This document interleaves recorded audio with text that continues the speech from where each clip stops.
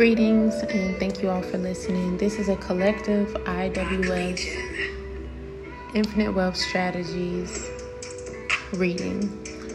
So many of us were guided to infinite wealth strategies.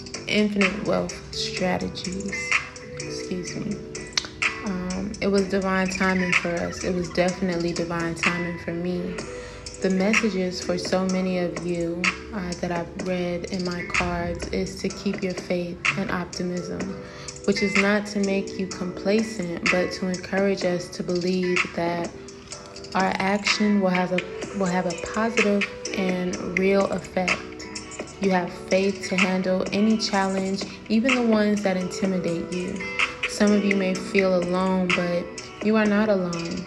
There is help at hand to uncover hidden pieces of information which will allow truth and justice to prevail.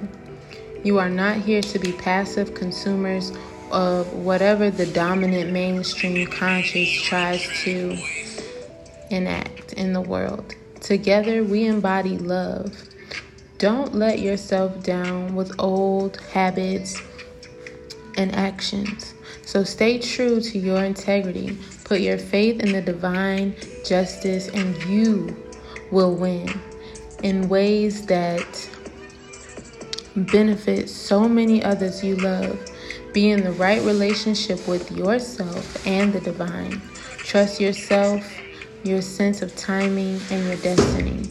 For some of you, this means speaking your truth, but do it with compassion. Trust that what is meant to come to you has and will. Do trust that your actions are leading you to a better way of life. Let the divine bring you peace and reassurance. Rest when you need to and act when it is time to act. All things come in time, and for all things, including your dreams, there is a season. If you wish to, you can repeat the following. What is not meant for me, I release with trust, and what is intended for me, I embrace with joy. IWS, this has been your collective reading from your sister goddess. Sending love and light to all of my listeners tonight. Enjoy yourself.